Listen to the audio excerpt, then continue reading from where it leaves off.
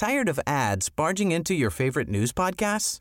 Good news. Ad-free listening is available on Amazon Music for all the music plus top podcasts included with your Prime membership.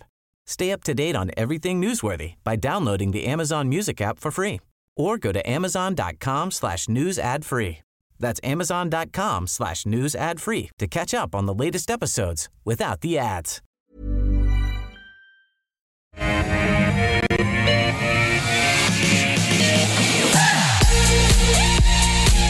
Good day to you. Nice to be here with you on the first of the month. This is The Call. I'm Nadine Blaney. So over the next hour, we will talk about 11 stocks in detail with two expert guests. My expert guests being Francesco D'Estratis from Ord Minnett here with me in studio. Hi, Nadine. How are you? Good. And Daniel Ortiz, who's joining us from Lincoln Indicators. Hey, Daniel, thanks for joining us. How are you feeling as we start this month of May, Daniel? I mean, I was told by someone on Twitter today to put it to bed, this myth that we sell in May and go away. Yeah, I'm not too sure about that. We're starting to see some weakness coming in through the cyclicals, through the miners already, which is obviously a negative for our market. So I think there will be a little bit of selling pressure.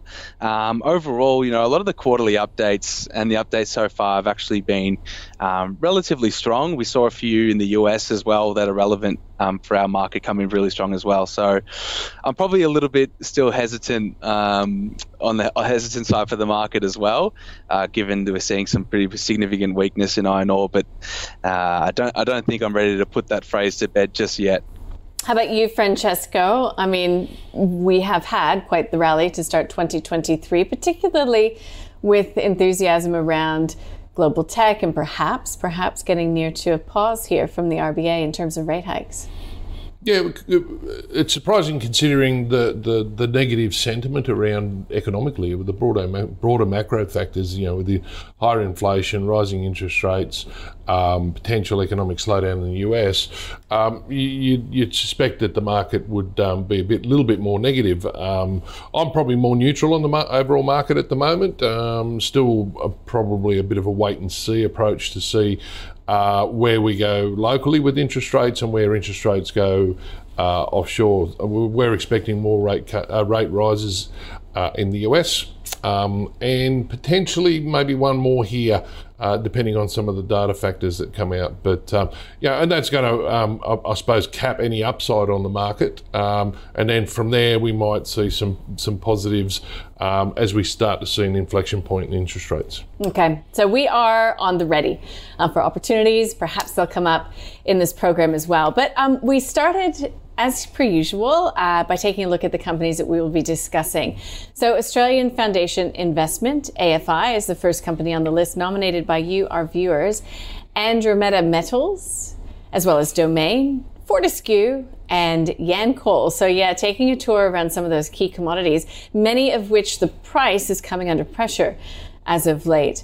But the stock of the day is ResMed, and I'll tell you why. First of all, I asked our viewers what they would like us to cover today. Look, we had a lot of great suggestions, but I went with ResMed because it was out with its quarterly to end last week.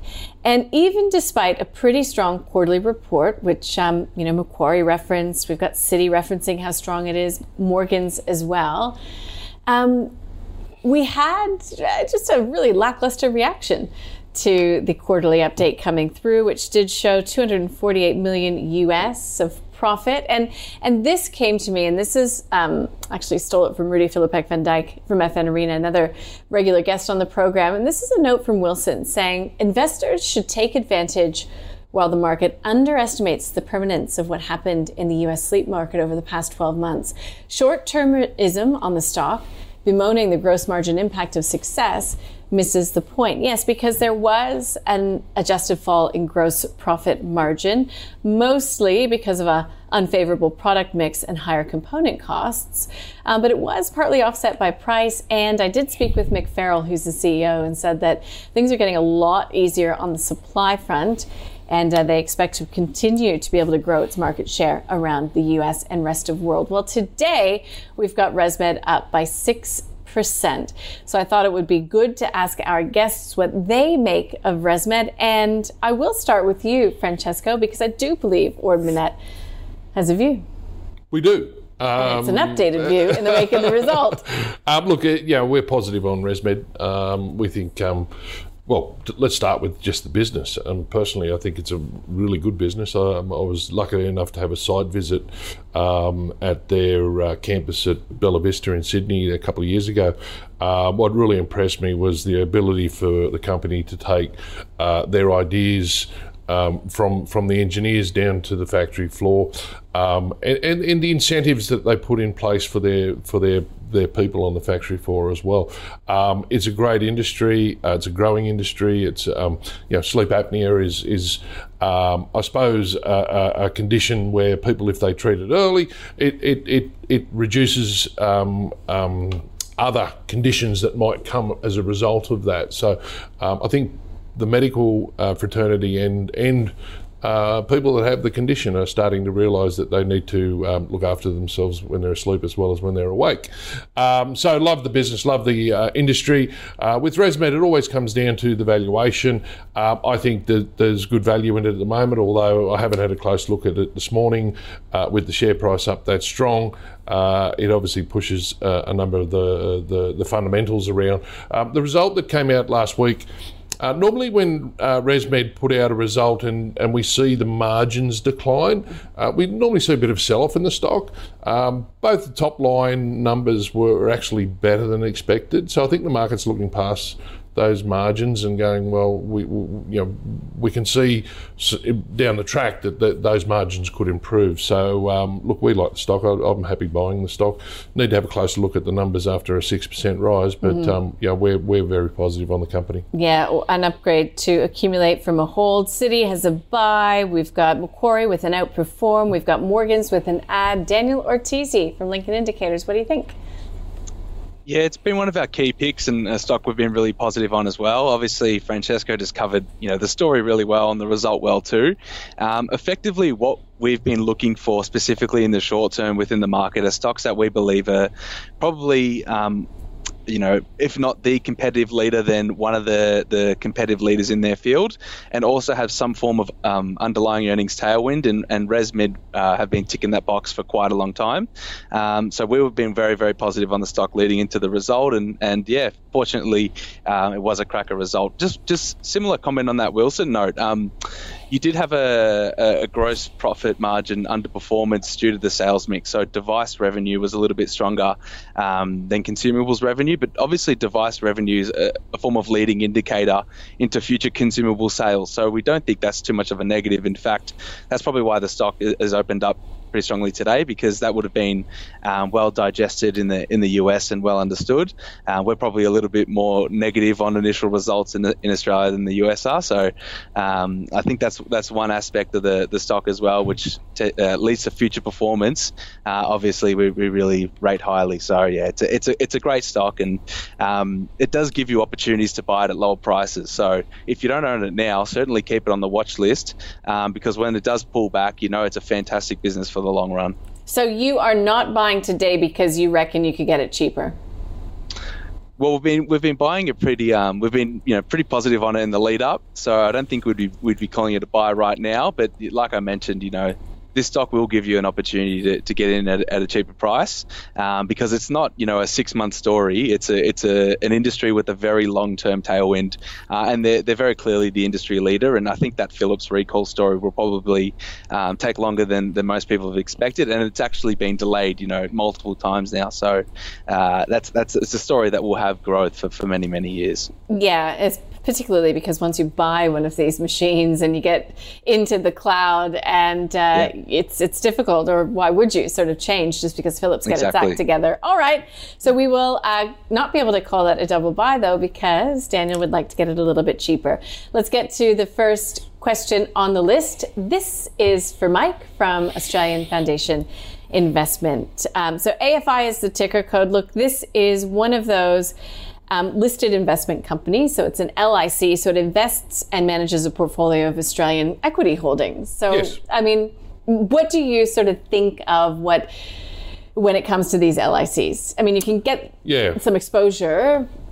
Look, I suppose they're competing with exchange-traded funds these days, where an exchange-traded fund will basically buy the index And these listed investment companies, most of them are going to try and outperform an index. So if you can look at it that way, you can say that ultimately you're putting your faith in the underlying manager.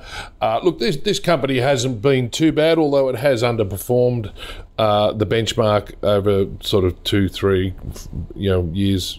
So I'd question their performance at this stage. It has been around for a long time. Its MER is very low at 0.16%. It's got $8.8 billion. The benchmark is the ASX 200 accumulation index, so it includes the dividends. Its NTA at the moment is $7.10 at the end of March, and I think it's trading at $7.22. There you go. So obviously that's the end of March. Not sure what the end NTA is at the end of this month. Obviously that'll come out very shortly.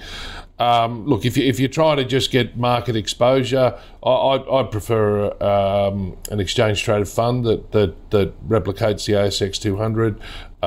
So look, this trades at above its NTA. I'd be happy selling it to buy that. I mean, ultimately you're talking to a broker where, I mean, our job is to try and perform better than the market for clients. So we tend not to advise people be using these unless it's a small portfolio, or some people have an affiliation with the fund manager as well. Yeah, I mean, it's like me asking fundies that come on whether or not they should invest in another fund manager. Yeah. So, Daniel, let's get your view on this LIC in particular, Australian Foundation Investment, and the point about the NTA. Isn't it correct that you want to buy these things when they're trading below their NTA? Well, certainly if you can buy, $1 worth of assets for 90 cents, that's a plus. But a lot of the times it's really almost like a marketing effect that you're paying for. So typically, this is one of the biggest LICs on the market. Obviously, the Wilson's brand have a few LICs that typically trade at a premium as well. It's sometimes it can be due to performance, but as we just viewed with AFI, they've actually been underperforming and they still trade at a premium. So yeah, you really got to question why you'd be essentially buying this ETF if you did want to buy it, but also understand the different structures of vehicles. So obviously LICs, they're close-ended, so you're going to have to, if you want to enter this vehicle, you're going to have to buy the shares of someone else, unlike an open-ended ETF, which is probably our preference. If you do want to invest passively in the Aussie market, it'd be hard not to justify just an open-ended index ETF here. But if you are looking for some diverse exposure or some specific exposure away from traditional ASX index-weighted equities, then you want an active manager who's going to invest in almost like a benchmark unaware form of investing. So AFI, they do have a very similar index weight. Obviously, if you look at the top 10 stocks or top 20 stocks they hold, very, very similar names to the top 20 that, just be held by the market cap weighted index. So if you are going to look for an active manager, then, you want some form of differential. Otherwise, it's very hard to justify, investing in something like this rather than just a pure open-ended passive ETF. So yeah, we probably wouldn't be very positive on this, but understand that, there's a lot of investors that have probably held this for a long time, have tax implications as well. So it obviously comes back to their personal preference in this stock. Yeah, well, you did half my job for me, just reminding viewers that this is not financial advice. This is information only. There we go. Let's move on from that then and get to Andromeda Metals. ADN is the ticker code. This is for Zena, who says, look, it's had a run up and a fairly spectacular crash. Is there any hope for the future? Daniel, I'll start with you on this one.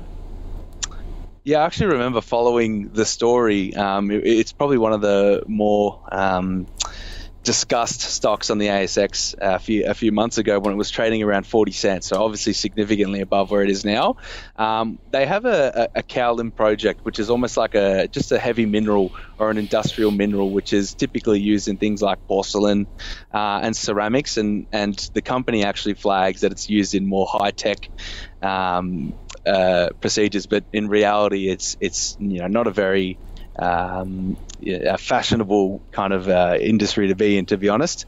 And there was a lot of red flags when I was looking through the company a few months ago, and one of the biggest ones was I think they were flagging, essentially in their DFS or their feasibility studies, a lot of sales assumptions of pricing that was higher than the current benchmark pricing, which was obviously a very big concern from our point of view. And management just seemed overly optimistic around the amount of tons they could sell as well, because this is probably the type of product where you need commercial offtake partners. You're not going to sell it into a spot market. It's a very industrialized product, and not sure they even had the customer contracts and kind of offtake agreements in place. So there was just a lot of red flags, and you had some director selling. And the biggest tipping point for me was there's something in mining called the Lassonde curve, which is essentially almost like the life cycle of a mining business.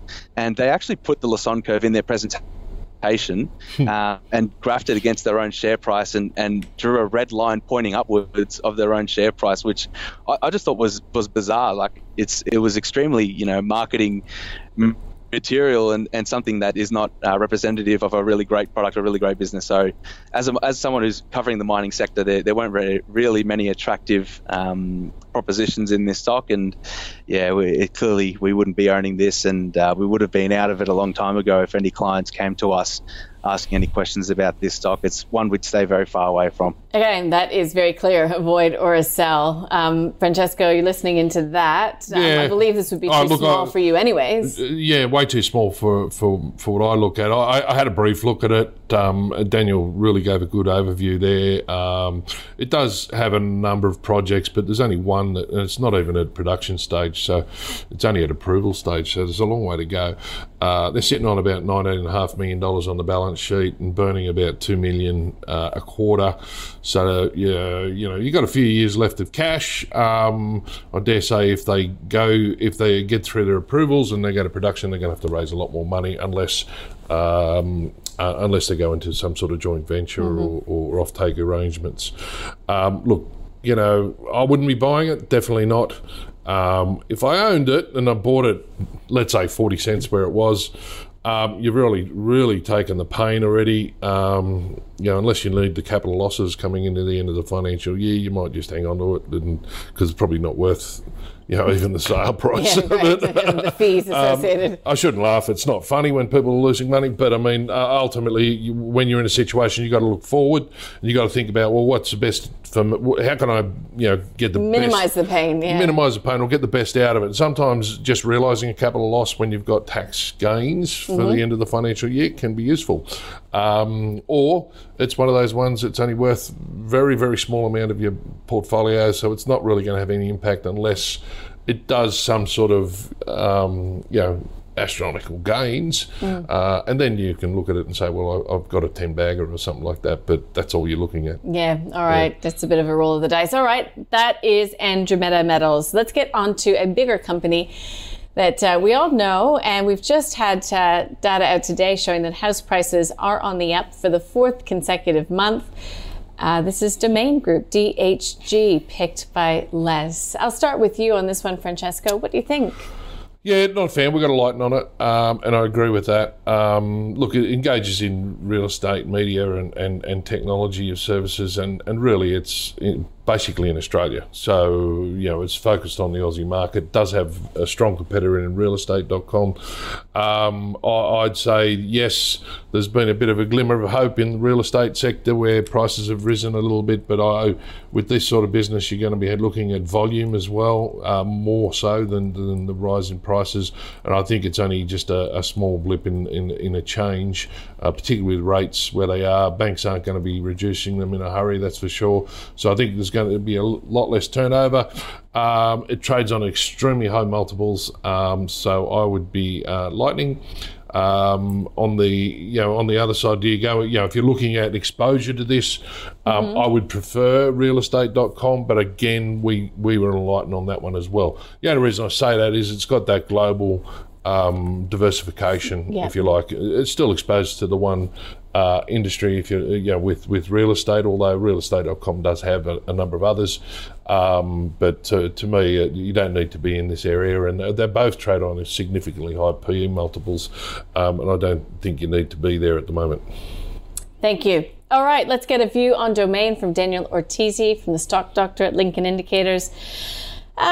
Look, there's not a lot of ways to gain exposure to tech, and you know that we love our property. So are you able or willing to look through, what Francesco reckons is a pretty high valuation?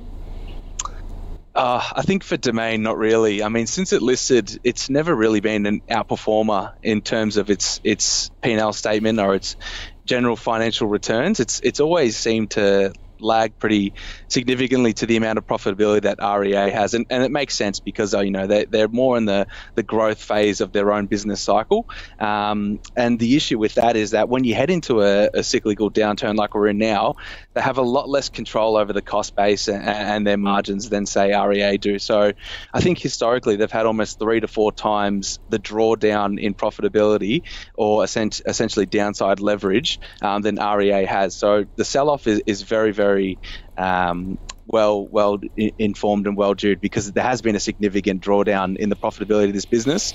And one thing that actually concerns me and doesn't really ever get spoken about with this business is it has about $170 million of net debt. Now the maturity profile is a few years out, so thankfully it's not an immediate repayment profile, or they'd have to probably refinance that at a pretty low rate, terms there. But that's a significant amount of debt for this business when you put in prospect its cash flows and profitability. So I actually think there's probably more downside to come.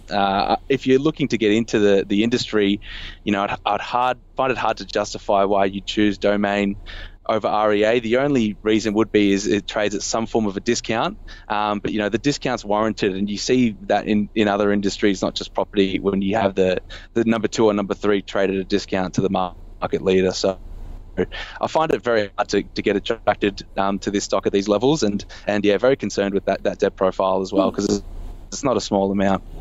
Okay, so that would you hold it if you already had it, or would you look to sell? Daniel? I think even at these prices, you could probably look to sell, because the downside to their profitability is still there. I think the market tends to be supportive of this stock because Australians do love property, and like you said, Nadine, we're light on tech stocks in general on the ASX, so people tend to be positive on this stock, and I think it has the potential to disappoint at its next result, because it's still cutting out costs from their recent acquisition as well. So I don't see a great upside result coming in the near term. Got it. Thank you. All right, let's get to number 4 on the list. This is for Michael.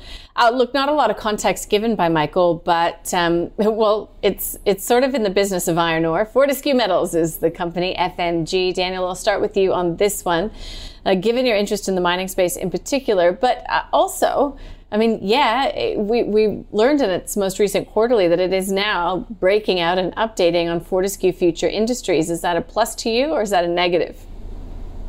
Well, the improved governance, I think, is a major plus, because there's been a lot of question marks from analysts, just essentially not knowing how the capital is going to be committed and how the projects are developing. And there's still a lot of uncertainty on the capital commitment pipeline as well. So I will point that out there. I think they still have a long way to go in terms of disclosures to make that very clear for any investors and analysts covering the stock. But overall, when it comes to Fortescue, you have to look at the iron ore market. We're probably a little bit bearish on iron ore and bearish on China potentially as a whole. So I think that sums up our view on Fortescue quite nicely. They've actually been showing quite strong operational results. So from a shipments, production and cash cost perspective, Fortescue has actually been doing a great job.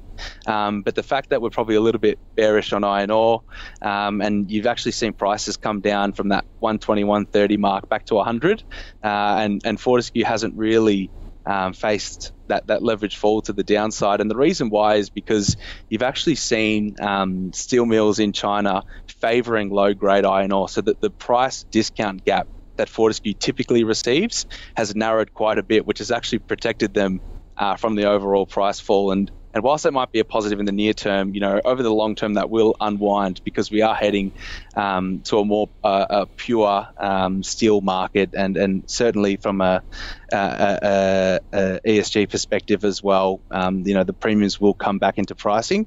So overall, we're negative on a few areas of Fortescue, and don't think it's in the share price at the moment. So we'd be looking to sell and probably be a little bit more defensive. Okay, why, can I just ask as a little sidetrack, why are you negative on China overall? Yeah, essentially, when it comes to iron ore, there are talks at the moment of whether China will limit steel production as a result of some of their economic containment. So they're talking about potentially limiting production to about a 4-5% fall of rise from last year, and they're running well ahead of that at the run rate at the moment. So if they were to enact that as a policy, obviously steel production and therefore iron ore demand would have to come back quite significantly. And we've also got this second dynamic playing out, like I mentioned, of what's going on in the margin. And there's actually a great piece on this in the AFR recently, the fact that steel mills, are making essentially no margin in China at the moment, hence why they're favouring the lower grade product because it's cheaper for them to buy, and essentially it's a cost saving mechanism rather than a profit maximisation mechanism. So we think that some of these terms which have actually been favourable for Fortescue are likely to unwind and probably in the long term benefit more higher grade players like you've got BHP, which are leading towards a higher grade product. You've also got players like Champion Iron Ore, which have a really high grade pelletized product, which I think is at a lot more of attractive valuation than Fortescue at the moment. So yeah, you've got this kind of difference in the long term iron ore market, which I think is probably being underappreciated at the moment. Got it. Great. Daniel, Francesco, do you see it any differently for Fortescue? I mean, Daniel's selling. We've got a Lighton recommendation. I'd agree with that. And look, prefer, because of their high cost production, you tend to sort of get margins squeezed quicker with the higher cost production, and then on the flip side, if any investor out there believes that the iron ore price is going back up, then you're probably best in Fortescue. But we're with Daniel. We don't think the iron ore price is going to be above $100 for the long term. So we see it coming back. There's not much more I can add. Daniel added a great deal of value there.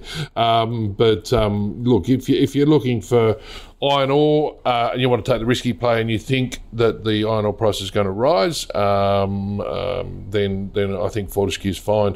But if you want to take the lower risk, we prefer BHP or Rio in those respects. And we don't have buys on those either. We're just neutral on those at the moment. Mm-hmm. Okay, interesting. There you go. Sell for Fortescue. Let's find out if there is a different view on a different commodity. I'll start with you, Francesco, for Yancoal. YAL is the ticker code. This is for Mick. I'm hungry, Francesco. I'm It is lunchtime, isn't it? What do you think about Yancoal? Look, I don't know a lot about Yancoal, but I have focused on coal a little bit in recent times. Look, as far as the coal sector goes, on the thermal side of things, I think there's still strong demand for thermal coal, despite what you might read in the papers on the environmental side of things. The Germans shut down all their nuclear power stations and then realised they didn't have baseload power, so they had to open up some coal-fired power stations. And then there was the issue around the war in the Ukraine and the Russian coal exports. So that pushed coal prices up, around $400 or over $400 there for a while. They've come back significantly now. But, where they stay, I think they probably hold around these levels, maybe just a slightly lower. And if I'm looking at thermal coal, I'm going to prefer Whitehaven coal over Yancoal. If I look at a metallurgical, which I think Yancoal do a bit of both, Stanmore Resources is probably more favourable for us.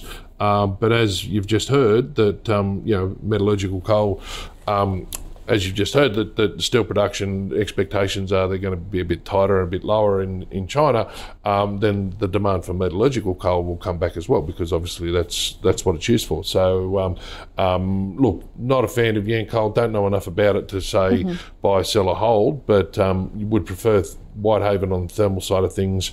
And if you are positive on the metallurgical, Stanmore Resources would be a preference on that. Is your favourite commodity, and I'm going by memory, still copper? At the moment, yes. It hasn't done what we thought it would, but it's come back from about 9,000 a tonne down to about 8.5 now, I think it is. But we're still looking at that and thinking that there's some positives there, particularly around the use in the change into electric vehicles and the potential for China to be upgrading their grids uses a lot of copper. Got it. Thank you. All right, let's rewind, go to Yancoal. It also produces coking coal. And the coking coal price, Daniel, is back to where it was in January 2021. So again, is this a price conundrum for you when you're thinking buy, hold, sell for Yancoal? Probably on the metallurgical coal side, not as much, because I think it's they probably produce about 85 to 90% of their production base is thermal coal, so it's a much smaller part of their sales mix.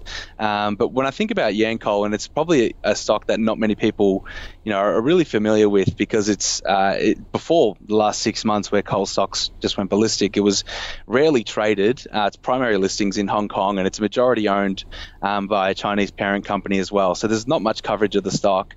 Not many people are familiar really with the assets as well. So a lot of their assets actually came from Rio Tinto when they were divesting a lot of their thermal coal exposures in the Hunter Valley region.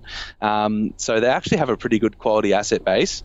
And one thing about Yancoal is it trades relatively the same market cap as Whitehaven, but it actually produces double the amount of coal. So I think that's why recently you've seen the likes of a Whitehaven pull back from about $11 to 6 or 7, but you've seen Yancoal be quite steady. It actually has more valuation support there because it does produce a lot more of the material. So even though prices are falling, their profits are actually still really, really strong.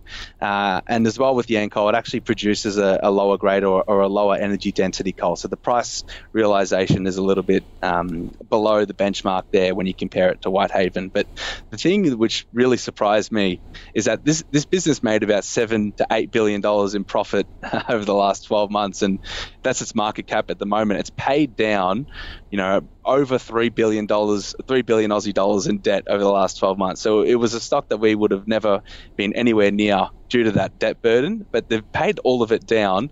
And now it's in a really interesting position where, they still have a pretty quality asset base. Thermal coal prices are still quite high, above, $200 US a ton. Their margins are pretty good, and they're sitting on this massive cash pile, which they're looking at the BHP assets that they're looking to divest as well. So I think they're probably in the front seat to acquire those.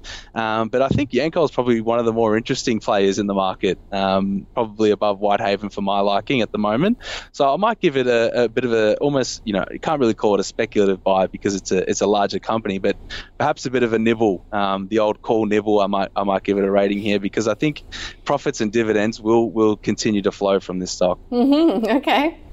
Gotcha. Well, let's just take a bit of a breather and I'll get our viewers across what we've learned so far. So ResMed was a pick by one of my followers on Twitter for the stock of the day. Thanks for that. But it does come in the wake of its quarterly, a quarterly that was pretty solid by most accounts, but the market was underwhelmed on Friday with it. However, Francesco is positive on the stock, but he just, be careful. There was a 6% rise in its price today. So valuation buying today might be not the time, but he does believe that it's a very, very good business.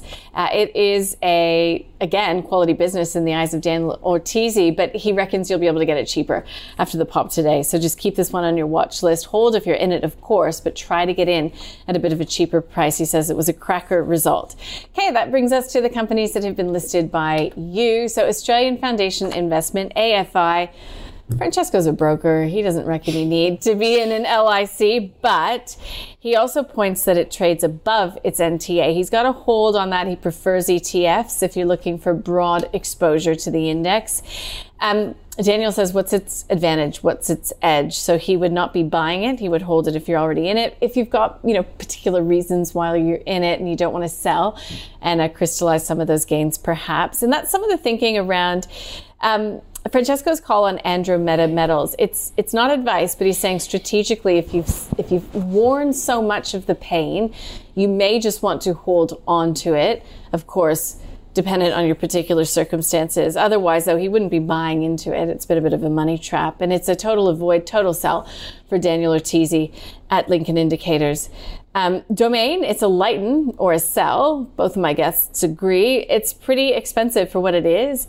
And both would prefer REA Group in that space. But again, it's what you're paying for at this time. Fortescue, it's a sell and a lighten. Both of my guests, again, agreeing on this one. Daniel just doesn't really believe that there is more upside for the iron ore price. In fact, he's quite bearish on iron ore and China, in fact. And Francesco did not disagree. And you just heard Daniel say that he'd have a little bit of a nibble at Yancoal, the old call nibble. But Francesco would prefer Whitehaven Coal or Stanmore if he would like to gain exposure to coal. But he's just not in a position to recommend Yancoal. All right, so that's it. That's where we are. Guess what? We've got our investment committee being released tomorrow. The latest episode will drop tomorrow after the market close. So let's just review where we started the month. So started the month of April.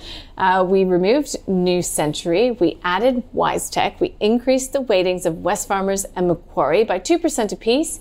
And we added another 1.5% to Boss. We spent about 7% of our cash. Let's check in on the performance. It's up by 9.2% on a cumulative return basis since the inception on March 1st, 2022. Tomorrow, just after 4, you can go online and watch or watch on demand the latest edition of the Investment Committee. So you just got over a year. Yeah. Very good. Phoenix Resources. FEX is the ticker code, is coming up. Hansen Tech as well, Calix, Argo Investments, and Australian Clinical Labs, ACL. So let's get to it, shall we? This is for Mahal. This is Phoenix Resources. This is iron ore. Daniel, does it change your view at all because it is a producer? Also, Phoenix recently became a mover of its own product. It got into logistics. So is this attractive to you in that space? I think this is another one you can put on the watch list, but it produces about 1.3 million tons a year of iron ore, and it's essentially a direct shipping operation. So, they're literally digging this up out of the ground, putting it on the truck straight to the port. So there's no further washing or anything of the product.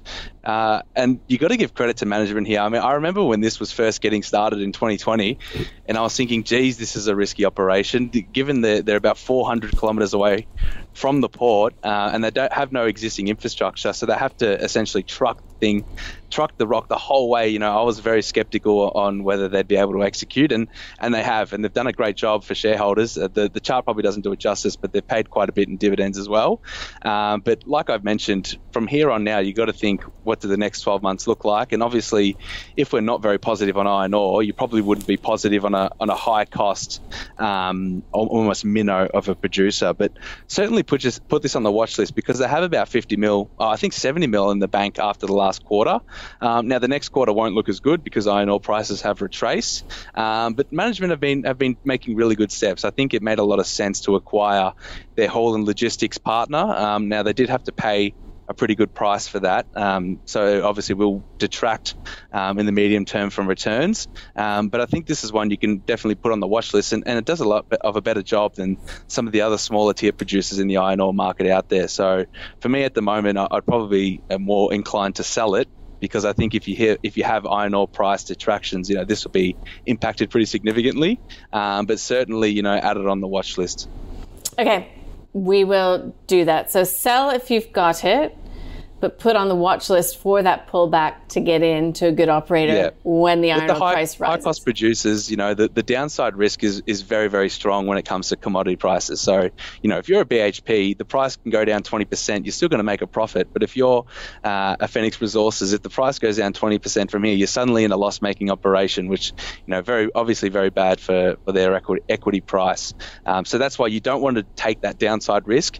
For me at the moment, the clear pick in iron ore is Deterra Royalties because it has the most downside protection and it's growing as well. So I think it's very hard to pass up that when you've got these opportunities in the market. Okay, thank you. All right, let's get a view from Francesco de Stratis on Phoenix. Yeah, look, I'm with Daniel. I mean, we don't know a lot. I don't know a lot about the stock, and we don't have any coverage on it. But I'd be the same. I'd be Lightning. Same reasons we used on Fortescue. The price of the iron ore we feel will be declining in the near term, and they would be exposed to that. And I dare say the market would, if the iron ore price had had a steep fall, the market would crucify the smaller ones over the bigger ones. So I dare say that it would get hit pretty hard. The other thing with the trucking business, I haven't looked into that. I'd need to look into that and see who, are they providing services to other mines, or is it just that no one else had trucked the ore out for them and they had to do it themselves? No, I think it was more a strategic move. Yeah. Well, you're either a miner or a trucker, one or the other. So yeah, look, I'm at Lightning. I couldn't add much more. Daniel would know a lot more about that space than I would. Thanks. Let's get to the next one on our list. This is Hansen Technology, HSN. This is for Liz. Hi, Liz. Hope you're watching or listening. Thank you for submitting your question because we don't have a lot of tech names, as we've already touched upon. This is small cap tech. Small cap tech has been a very difficult place to be, Francesco. Yeah. But I do note that Shaw's has a buy on it. UBS has a buy. Morgan Stanley, overweight. Ord Minnett has a buy as well. Yes, we do. And look, you mentioned earlier with Domain and real estate as being tech stocks. I tend not to consider them to be tech, even though they fit into that category. Yeah. They're probably more marketing type businesses because they just use technology to deliver their services, really. Fair comment, a bit like a buy now, pay later. They're a finance company that uses technology to deliver their service, where Hansen, I believe, is more in that space as being a technology company with supporting billing systems and software for billing software for energy companies and utilities and that. And look, there's a lot of leverage in this sort of business, so I like it. Their ability to leverage off volume, I suppose. It trades on about 17 times, which for a IT company is pretty low. But that being said, a lot of the small cap IT companies have been hit hard recently, so maybe it's an opportunity for people to go, hang on, I'm getting this at reasonably good valuation. You're not in these sort of things for the dividends, but 2.5% dividend yield is reasonably attractive for a tech stock like this, and it's only 20% franked, but that's okay. But yeah, look, we like the stock, and I it's a buy. It is, it's not a big tech company, but it's I think there's some opportunities there for more growth. Okay, good. Yeah, there's been a few recent contract wins. Looking at margins potentially improving from here, potentially even a bit of M&A. Daniel, what do you think of Hansen Technologies? What do you think about the prospect for M&A? Yeah, this is another stock we like as well. We'd call this a buy, and we owned it. Very similar reasons why we like it to what Francesco said. So it's a very sticky software business in billing, has some of the lowest churn. If you look at software products across the market, this and Objective Corp have some of the lowest churn across the board. But on the flip side, and the reason why the valuation is so depressed is because revenue growth is so minimal. I think revenue grew about 1 or 2% at its recent result. And obviously dealing with cost inflation, costs grew 5 to 6%.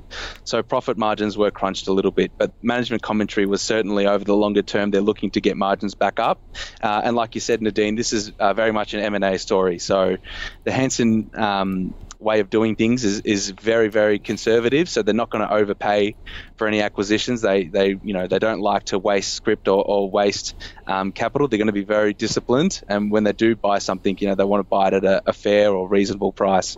So I think that's probably what's going to support it in the near term. The market is really looking for this stock to re-engage in M&A to help kick off that growth engine again.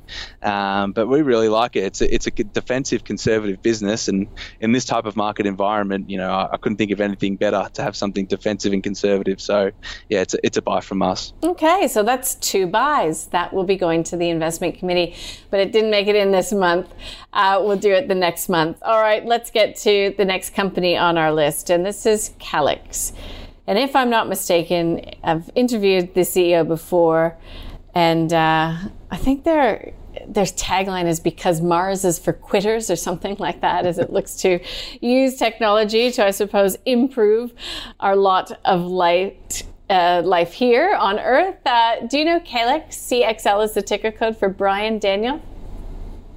Yeah, it's not one we've followed closely because it's not the type of stock that we typically look at Stock Doctor. It's probably a little bit too early stage in its business cycle, but it's very interesting technology, obviously, in that it playing off the decarbonisation thematic. So they have essentially a technology in kilns which looks to reduce emissions for things like cement manufacturing, which is a massive market. Cement manufacturing is one of the most heavily produced things on the planet. So obviously it's a really interesting technology, and they've actually got some kilns in early stage, I believe, in Europe, and it seems to be that they're actually bringing some revenue in. So, a lot of credit to these guys, but I think heading into the next 12, 24 months, I'm not familiar enough with the business to know whether they will need to be achieving more finance or whether they're able to bootstrap things. It looks like they're heading more down the path of partnerships and joint ventures and even licensing technology with an agreement in the early stages with Pilbara. So it looks like they're doing all the right things,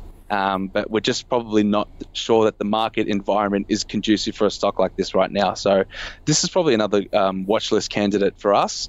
But at the moment, just because we're not sure on whether it'll be able to sustain its projects for the next 12, 18 months and whether it might need to raise capital or not, we probably wouldn't want to be in it just for that risk, but certainly a really interesting story. Mm-hmm. Yeah, and that's the thing, Francesco. Daniel, you sort of stole the words out of my mouth, is that sometimes you want to invest in a narrative, in a story, because it's hitting all the marks. It's ESG, it's doing good, it's technology, exporting to the world, all of those sort of themes that make you feel good about investing into a company. But how does a company have to pass, your filters, or, what does it have to achieve? For me, it's got to make some money. Yeah, and so that's it. Look, and I get all that, the feel-good stocks and all that sort of stuff. But you don't invest in stories? I would, not just, I won't invest in a story. I'll look deeper into it and go, well, hang on, it's a great story. And look, as Daniel said, it'll go on a watch list, and rightly so. But I look at this and look at the the last couple of years of revenues grew over 19, 20, 21, but then now they've started to flatten out a bit. Profits losses have increased.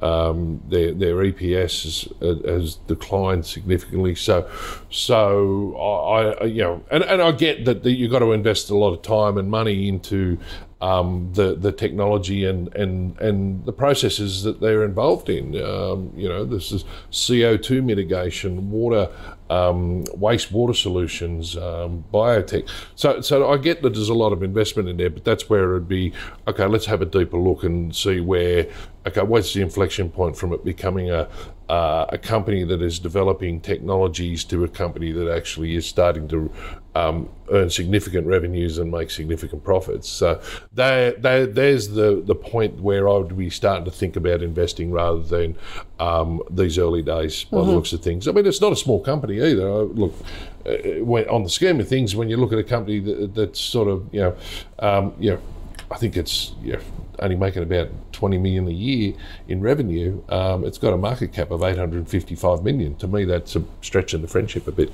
on a price value. Okay. So that is Calix. It's a no for Francesco de Stratis from Ord Minnett. Let's get to the next company on the list. And this is Argo Investments for Olivia. ARG. Look, I feel like we're back to stock number one on the list. I looked at it, I thought maybe we should have grouped those together. Yeah, okay. So what do you think, Francesco? Any burning desire to get this for your clients? No, not for my clients. Unless you got an investor that has a small amount of money and you need to get diversification. And if you don't have the resources in your portfolio, then this is a way of getting diversification. But again, I'd go back to, if I was going to buy something like this, I would go, well, I can buy an exchange traded fund. It's actually going to replicate the benchmark that I'm looking for, and I don't need to take the risk of someone's taking choices of what to invest in. But that being said, this LIC's been around since 1946. Yes.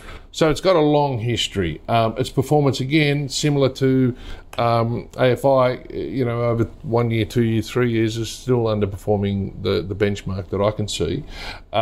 It's trading pretty much at its NTA. It's $6.7 billion of assets. Its MER is 0.16, so it's not an expensive manager. Obviously, with the size of funds under management, it can afford to be a little bit lower than the market. Look, with LICs, a lot of them come into the market with a lot of pizzazz, if you like, and having some sort of niche that they think that they're going to have over someone else.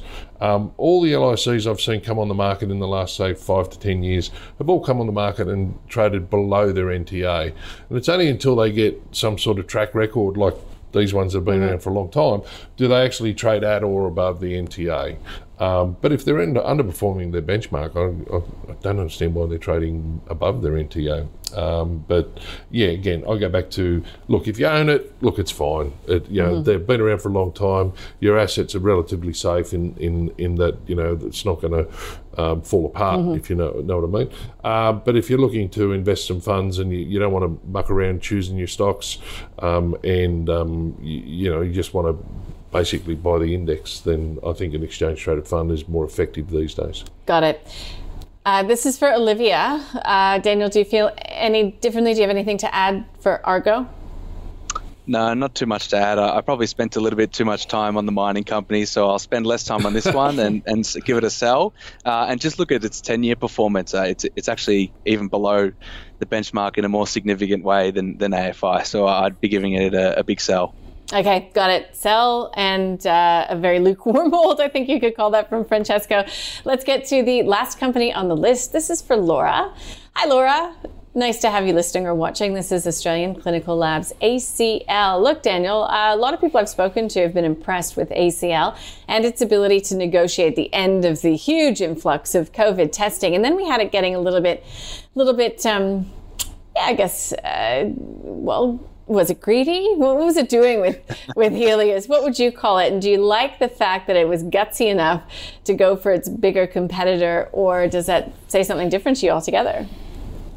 Yeah, I probably would have called it a little bit cheeky. And the reason why is that if you actually look at the history of this business and the asset it's acquired, and you look at the history of Healius, these two assets have actually tried to be combined in the past before. So what I'd encourage anyone to do is have a look up of Primary Healthcare, which is, formerly, which was Healius's former name. Look up the Primary Healthcare acquisition of Healthscope. And that will give you a lot of background context to some of the assets of the deal that they proposed. So essentially, many years ago, I think around 2015, Healius tried to acquire Healthscope in a private deal and didn't inform the ACCC. And then the ACCC stepped in and said, no, this serious competition concerns. You have to sell pretty much all the assets that were acquired to a competitor in MedLab. And then ACL has acquired MedLab. So it's the combining, they're wanting to combine assets that have already faced competition concerns and penalties in the past. So yeah, I probably thought it was very cheeky, very optimistic. And overall, I think in the pathology industry, it very much favors the market leader because it's a high fixed costs, fixed overhead business. So, if you can get more volumes in the testing centers, that's when you get the leverage. So, I've always preferred Sonic Healthcare to ACL, and I'd still prefer it to this day. Francesco, ACL. Yes. I'm not sure whether this acquisition's gone ahead or not. I don't think it has. No. And the interesting part about that is that Healius went to the regulator to try and block or get a judgment on it, and they just said we don't need to look at it. Yeah. So it's sort of backfired a bit on the old primary, which is now Healius. It's interesting because it's a nil premium takeover, which you don't see that very often. Look, I think, I'd have to have a closer look at what synergies are there, on offer for the company. And when there's a takeover, I tend to hold off on a stock, whether it be the acquirer or the acquiree, if you like, to see sort of how it pans out. Because generally you have a stock that's being acquired and the acquirer puts in a bid for it at a premium to what it's trading at. So unless you're in the stock at the time, you missed out on the big, the big gains, if you like. So I would tend to be sitting on the sidelines on this one a little bit. We don't have a recommendation on ACL and Healius. I think we're on a hold on that at the moment. I'm with Daniel. I would prefer Sonic, but we're on the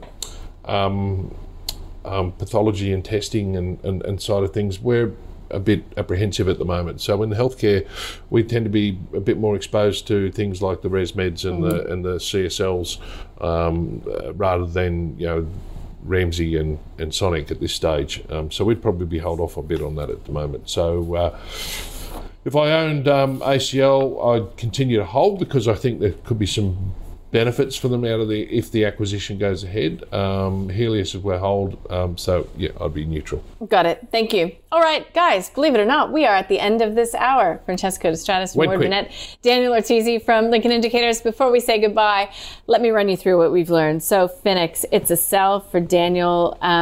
Look, Francesco doesn't know it, nor would he be in it. He agreed as well.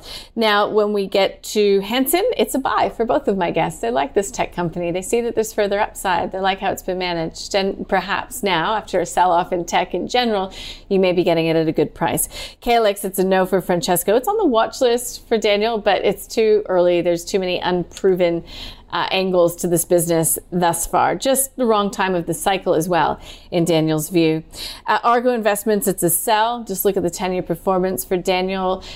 Francesco says, look, if you've been in it for a long time, you can hold it. You're quite safe. But he would, again, just prefer an ETF if you're looking for a low-cost way to gain exposure to a broad number of top stocks on the ASX. Sonic Health is a preferred company in the pathology area for both of my guests, so that gives you a verdict on ACL in and of itself. All right, guys, Daniel, thank you so much for joining us. That was good to have you here, particularly for some of those mining stocks that you know and love so well. We'll see you soon. And Francesco Distratis, always a pleasure to have you sitting beside me, sir. Pleasure to be here. Thank you for joining us. And we will take a very short break. On the other side of that, we'll get a market update. Peter McGuire from XM. It is a massive week. RBA, ECB, FOMC, and plenty more besides. I'll get you across it next.